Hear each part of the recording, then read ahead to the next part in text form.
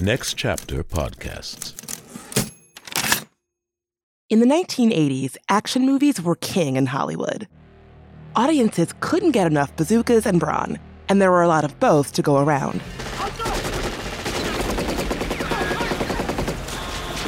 Before market-tested IPs and cinematic universes were a thing, moviegoers were content to line up in droves just to see exploding helicopters and machine gun fire on the silver screen. If there was a decent story tying it all together, great. But it was more important to make sure there were enough explosions to satisfy the audience than a carefully crafted plot. Standing atop this muscle-bound movement were two titans of the genre. Sylvester Stallone, star of Rocky and First Blood. They drew First Blood, not me. And Arnold Schwarzenegger, the Austrian-born former Mr. Universe and Mr. Olympia winner turned eponymous killing machine in The Terminator. I'll be back. Both were riding high on the tsunami wave of glistening pecs and gun violence flooding in at the box office. But after Arnie and Sly, there wasn't a clear standout among the many contenders for third place on the action star podium. As the 80s came to a close, many of Tinseltown's leading men like Tom Cruise or Mel Gibson were vying for greater artistic legitimacy through more serious dramatic roles. And so, two scrappy challengers were duking it out for that coveted third spot. Each had an ace in the hole. They were both martial artists, something neither Schwarzenegger nor Stallone could boast about. With the tragic death of Bruce Lee a decade before, no one in Hollywood had emerged who could kick as high or command a filmed fight scene in quite the same way. Could one of these two hopefuls fill that void? Are you men enough to fight with me? You tell your brother I'm gonna cut off his head and piss down his throat. Recognize those voices? That was Jean-Claude Van Damme, aka the Muscles from Brussels, and Steven Seagal, uncontested master of the Widow's Peak. Both would enjoy success kicking random dudes' asses and their share of box office glory, if not the most glory. They became opposite numbers, vying for that prized third place on the podium, which led to their own private little conflagration. This is the story of Steven Seagal versus Jean-Claude Van Damme. I'm Bridget Todd, and this is Beef. Hasta la vista, baby.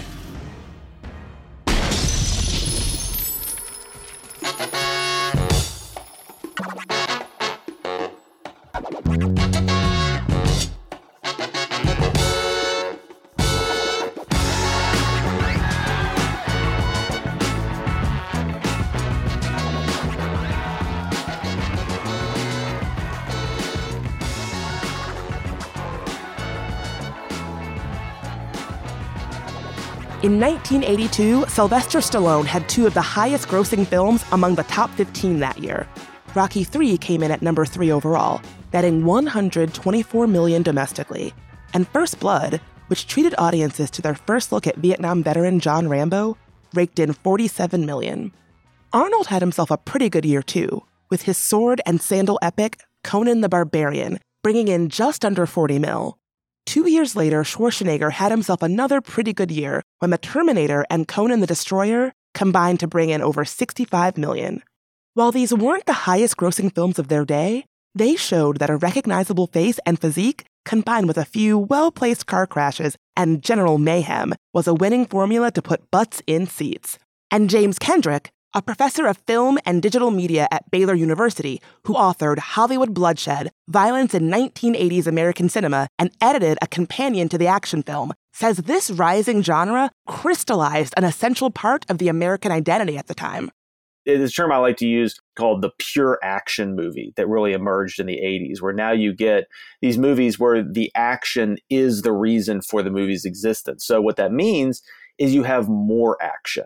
Rather than being just a couple of isolated action sequences in a larger film, you have action scene after action. Producer Joel Silver, who produced, the Lethal Weapon films, argued that action movies should have an action sequence at least every 10 minutes, that 10 minutes should not go by without an action scene. So you had that.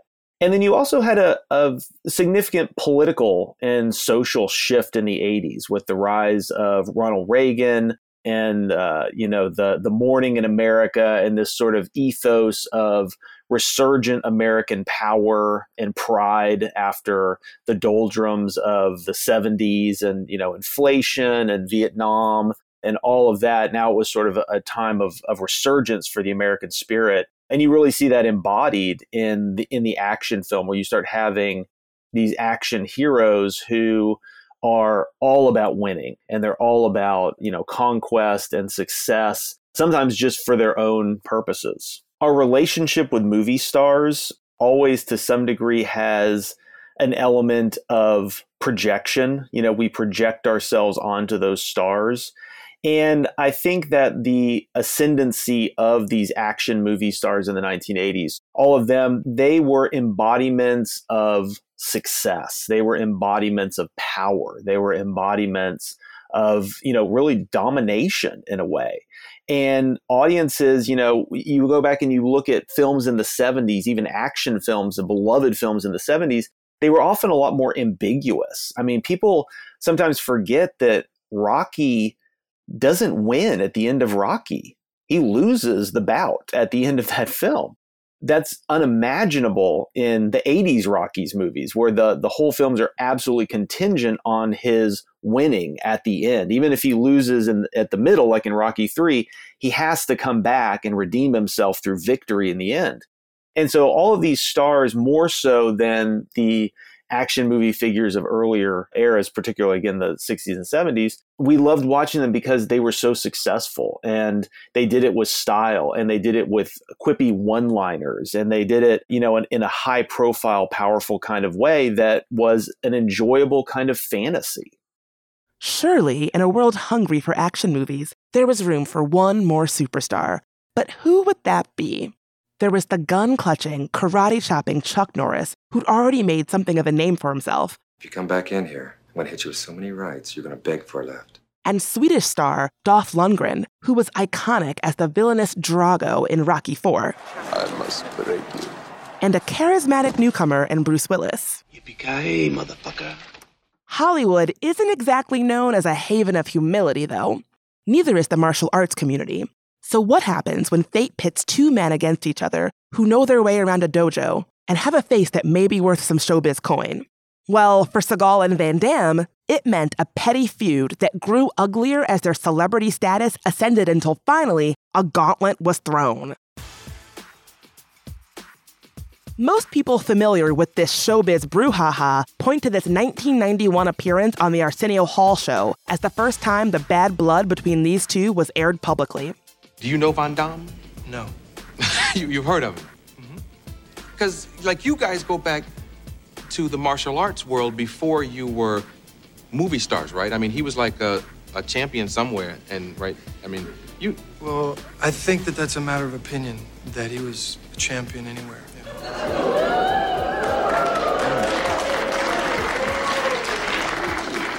And I mean, I'm not being catty or anything. I wish the guy all the best.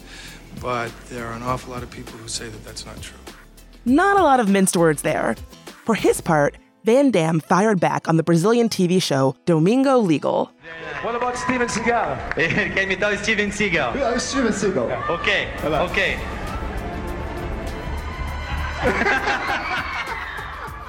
In that clip, the audience is reacting to Van Damme walking with his knees bent and arms akimbo as he waddles across the stage in an exaggerated pantomime of Seagal's own gait.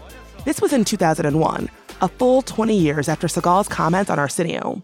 And even in 2012, when an interviewer asked Steven if Jean-Claude was tough enough to back him up in a street fight, Seagal had this to say. Thoughts on Jean-Claude Van Damme? Can I laugh in your face? So plenty of time for the beef to cook. But let's back up. How did this all start? From his comments on Arsenio, the original contention seems to be Seagal's claim that Van Damme was never a martial arts champion. But how true is that? Well, by the letter of the law, it's not. Van Damme was awarded a middleweight championship title by the European Professional Karate Association as a teenager.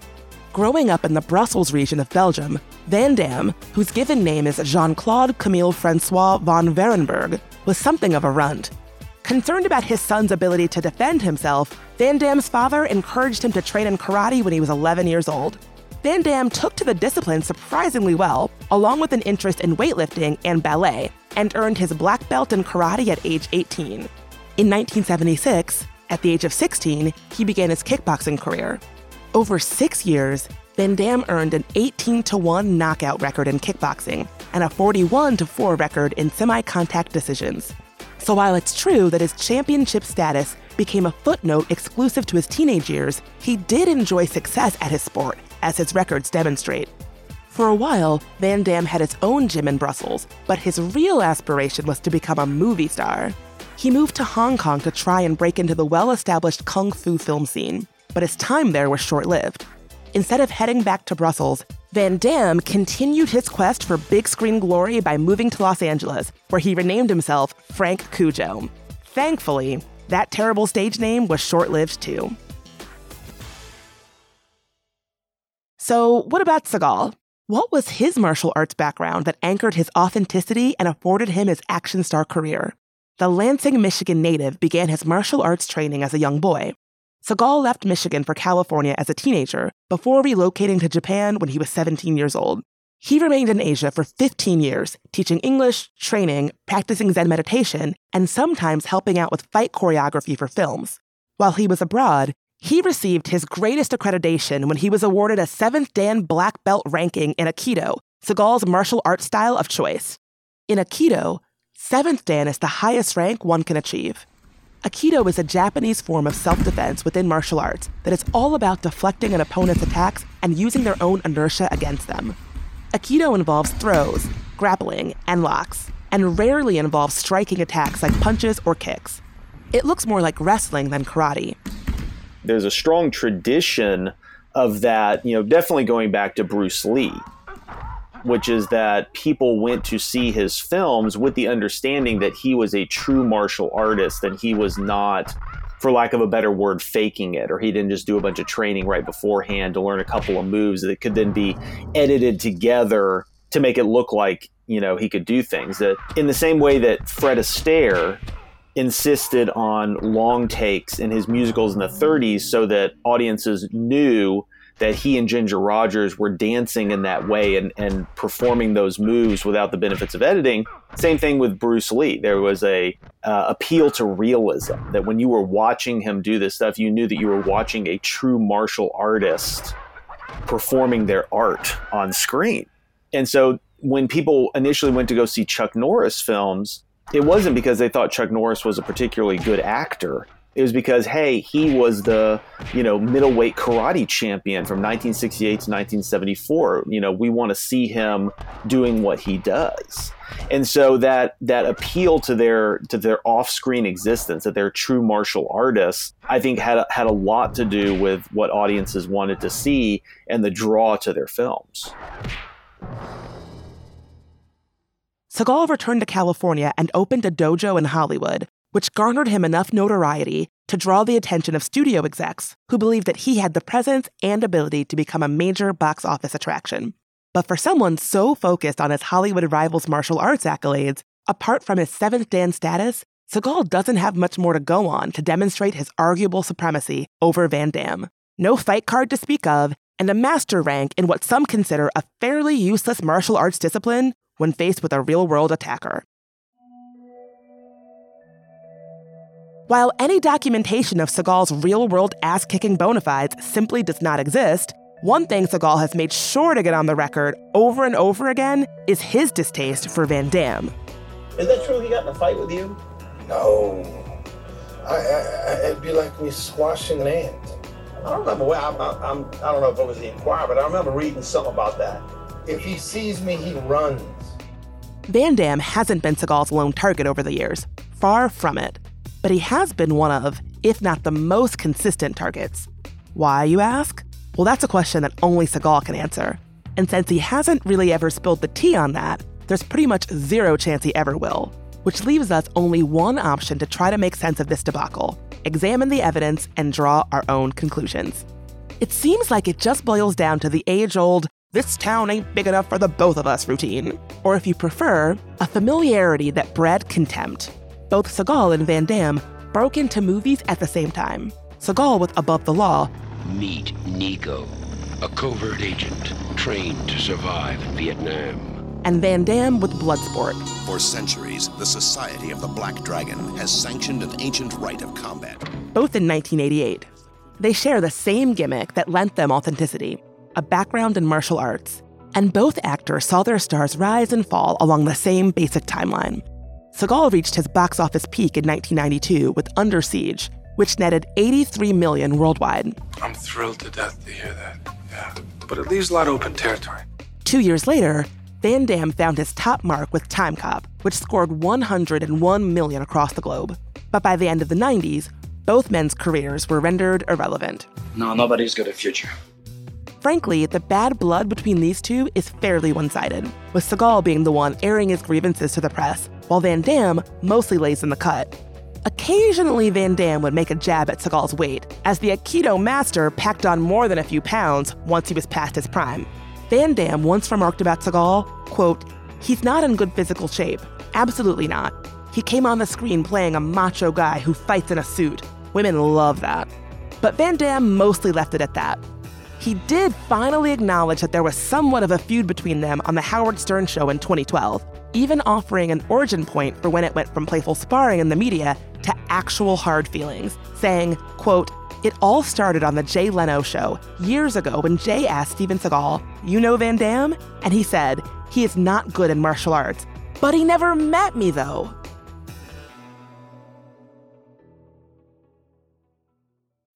When you need mealtime inspiration, it's worth shopping Kroger, where you'll find over 30,000 mouth-watering choices that excite your inner foodie. And no matter what tasty choice you make, you'll enjoy our everyday low prices, plus extra ways to save, like digital coupons worth over $600 each week. You can also save up to $1 off per gallon at the pump with fuel points. More savings and more inspiring flavors make shopping Kroger worth it every time. Kroger, fresh for everyone. Fuel restrictions apply.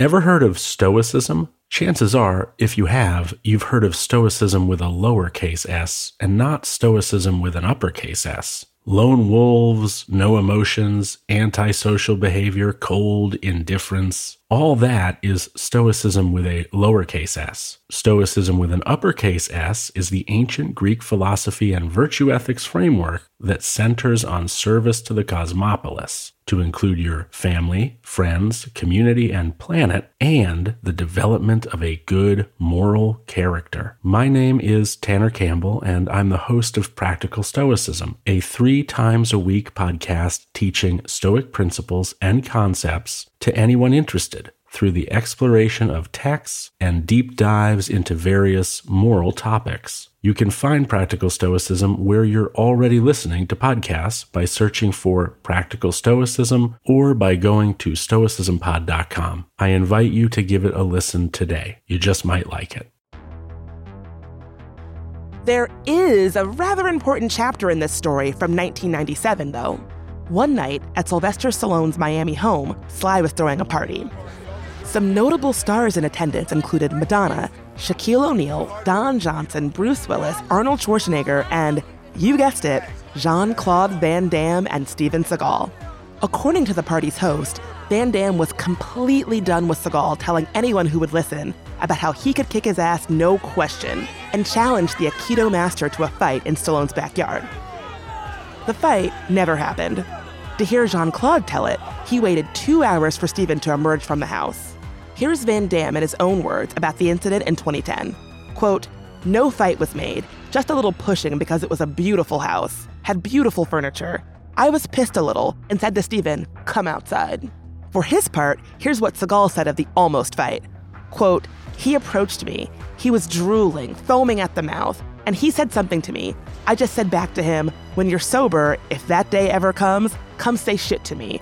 I don't care how small you are or how girly you are. It won't matter.'" Now, according to Stallone, Seagal wanted no part of the challenge and left the party in favor of a nightclub on Ocean Drive. Stallone claims that Van Damme followed Seagal to his destination, once again calling him out for a fight that went unanswered.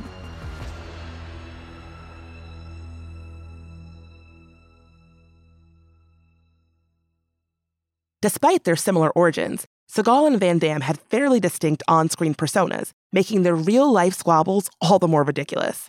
If Arnie and Sly could exist simultaneously, who's to say Seagal and Van Damme couldn't too? To be fair to all parties, Schwarzenegger and Stallone had their own rivalry that ran hot in the 80s. Stallone once characterized the intensity of it by saying, quote, "Even our DNA hated each other." And while it's silly to attach any worth to a Hollywood beef, at least Stallone and Schwarzenegger were gunning for the #1 spot, rather than duking it out for third banana the way that Seagal and Van Damme were.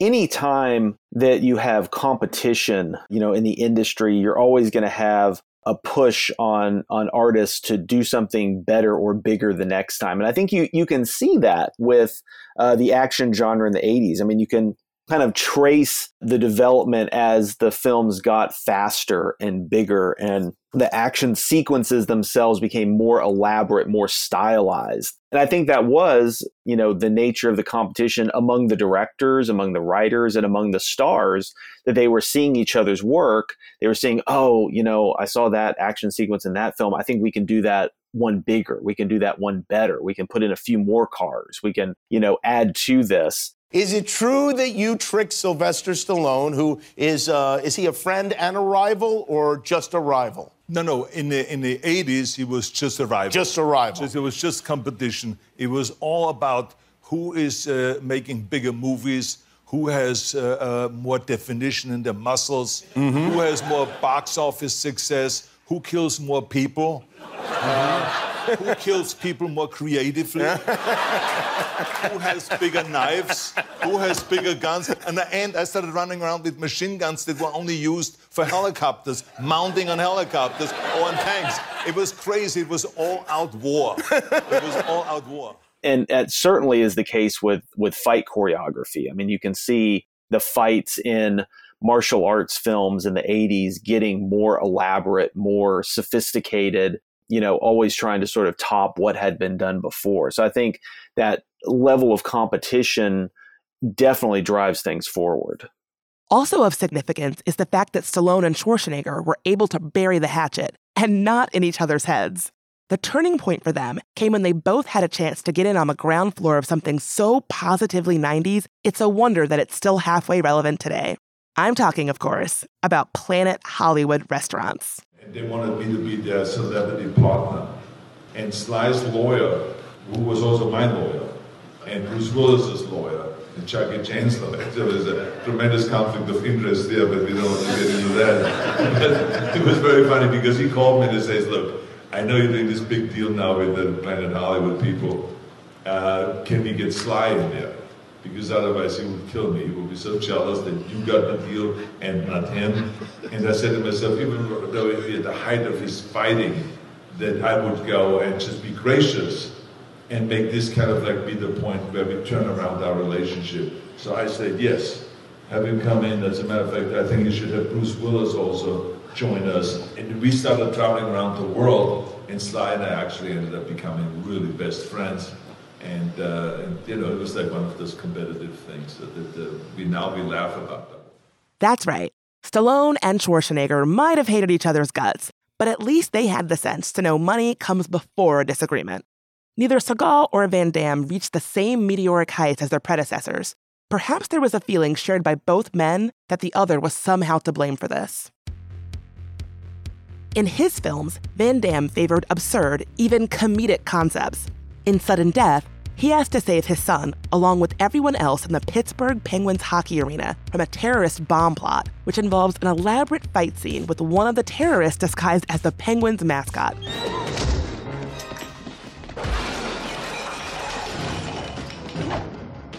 Van Damme movies can always be counted on to feature some combination of choreographed fights with Van Damme performing spinning kicks, the splits, and showing off a little booty, sometimes all at once. Seagal, on the other hand, was more buttoned down, literally and figuratively. His characters sported suits and dress shirts. When it came time to kick a little criminal ass, he did so in style, with a lot of close hand grappling and throws, a nod to his Aikido roots. His characters were often CIA operative types, cops, Navy SEALs, or people who normally avoid violence but somehow possessed incredible skill at throwing people through windows if they had to. All right, bitch, assume the position. You're under arrest. Get up against the wall and give me a hand. Fuck you!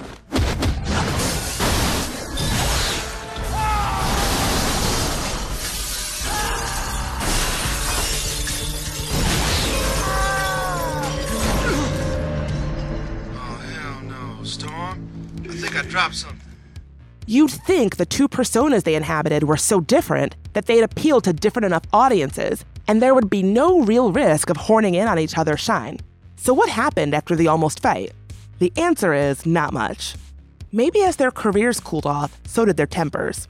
Maybe Seagal feared being called out again, which led him to lay off Van Damme in the press. A second refusal to fight him would seem pretty fishy, especially after all his claims that he could not only get Van Damme to submit to his will, presumably through a series of handlocks and grappling techniques, each more skillful than the last, but pretty much anyone else too. Seagal seems to enjoy, or perhaps he's simply unable to resist the urge to self-aggrandize his accomplishments. Did you know he was recruited by the CIA and trained operatives while living in Japan?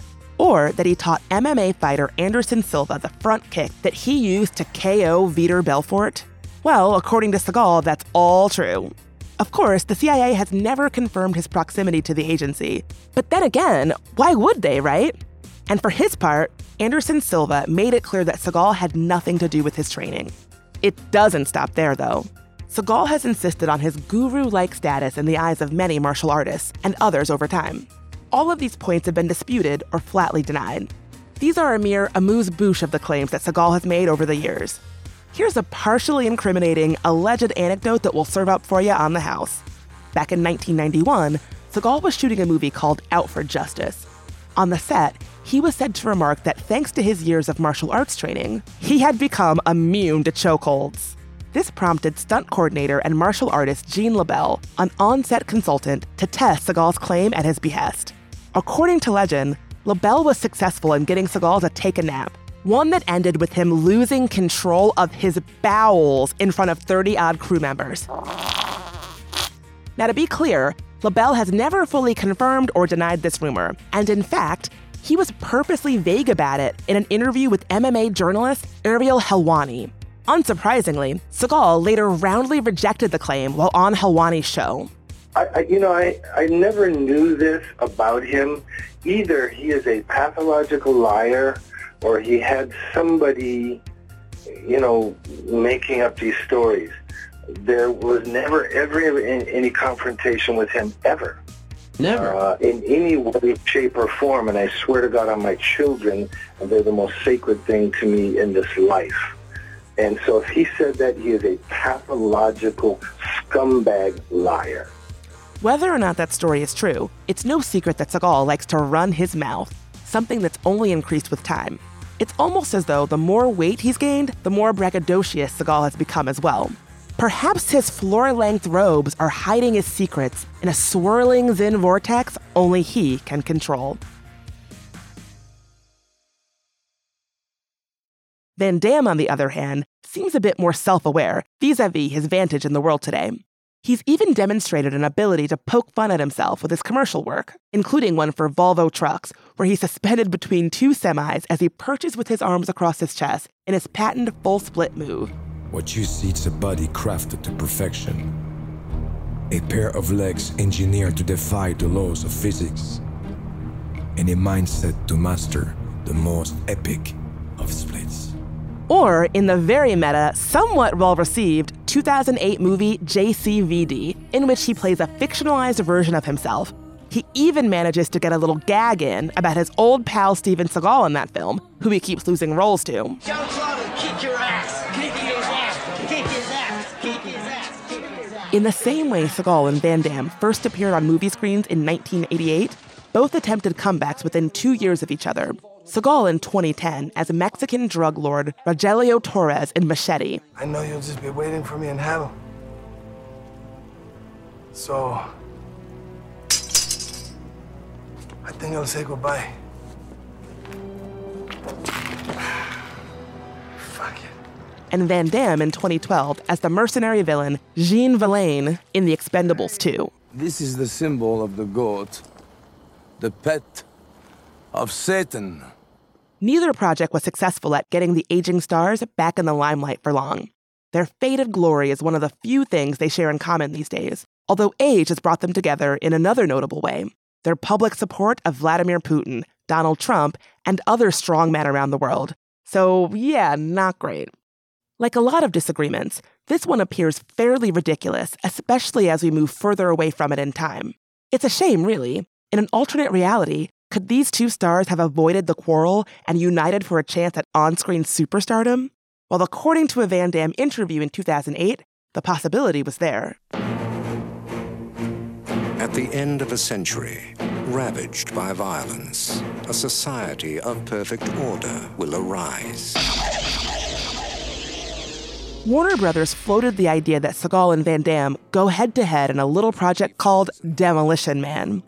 Seagal was meant to play the hero and Van Damme the heel. In the end, those roles went to Sylvester Stallone and Wesley Snipes. Oh, what might have been. Given both their reputations for literally not pulling any punches when pummeling their co-stars on set, maybe actually landing blows on one another would have led to the final confrontation and closure this discord deserves.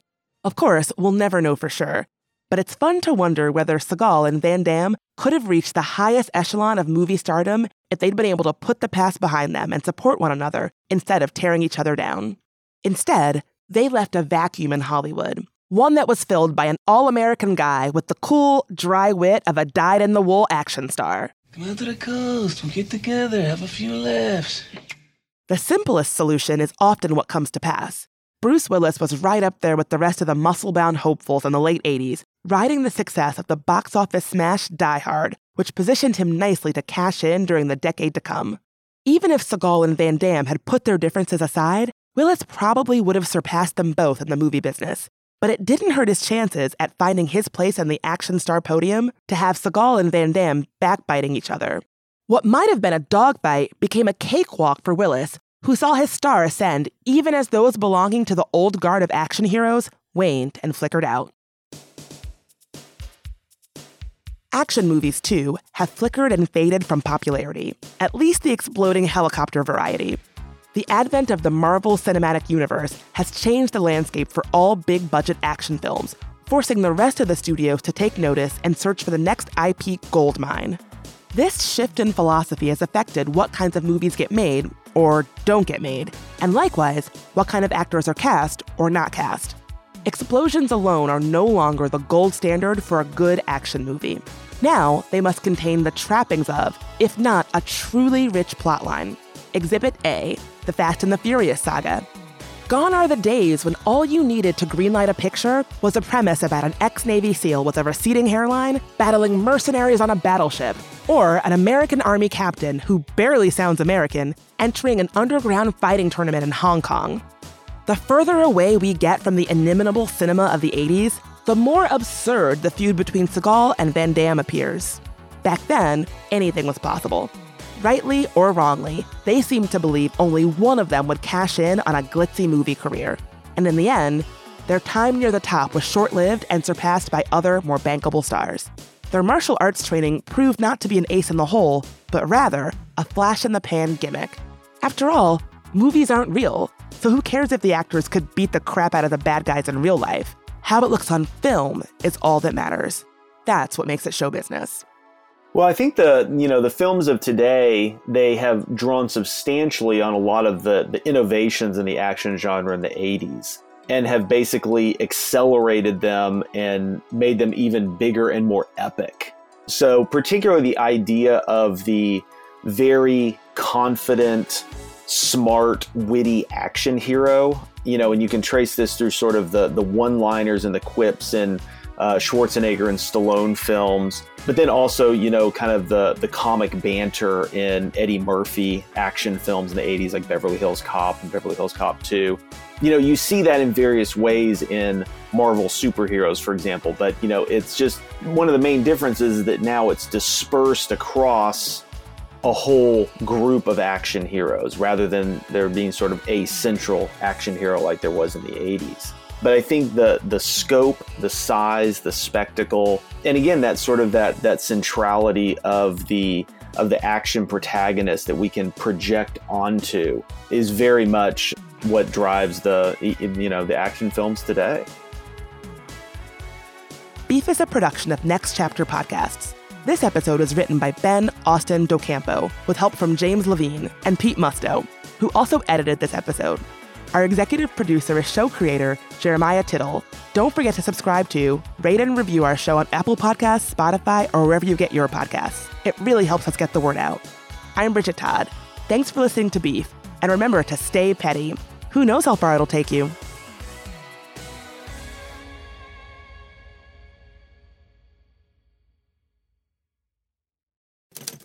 Next Chapter Podcasts.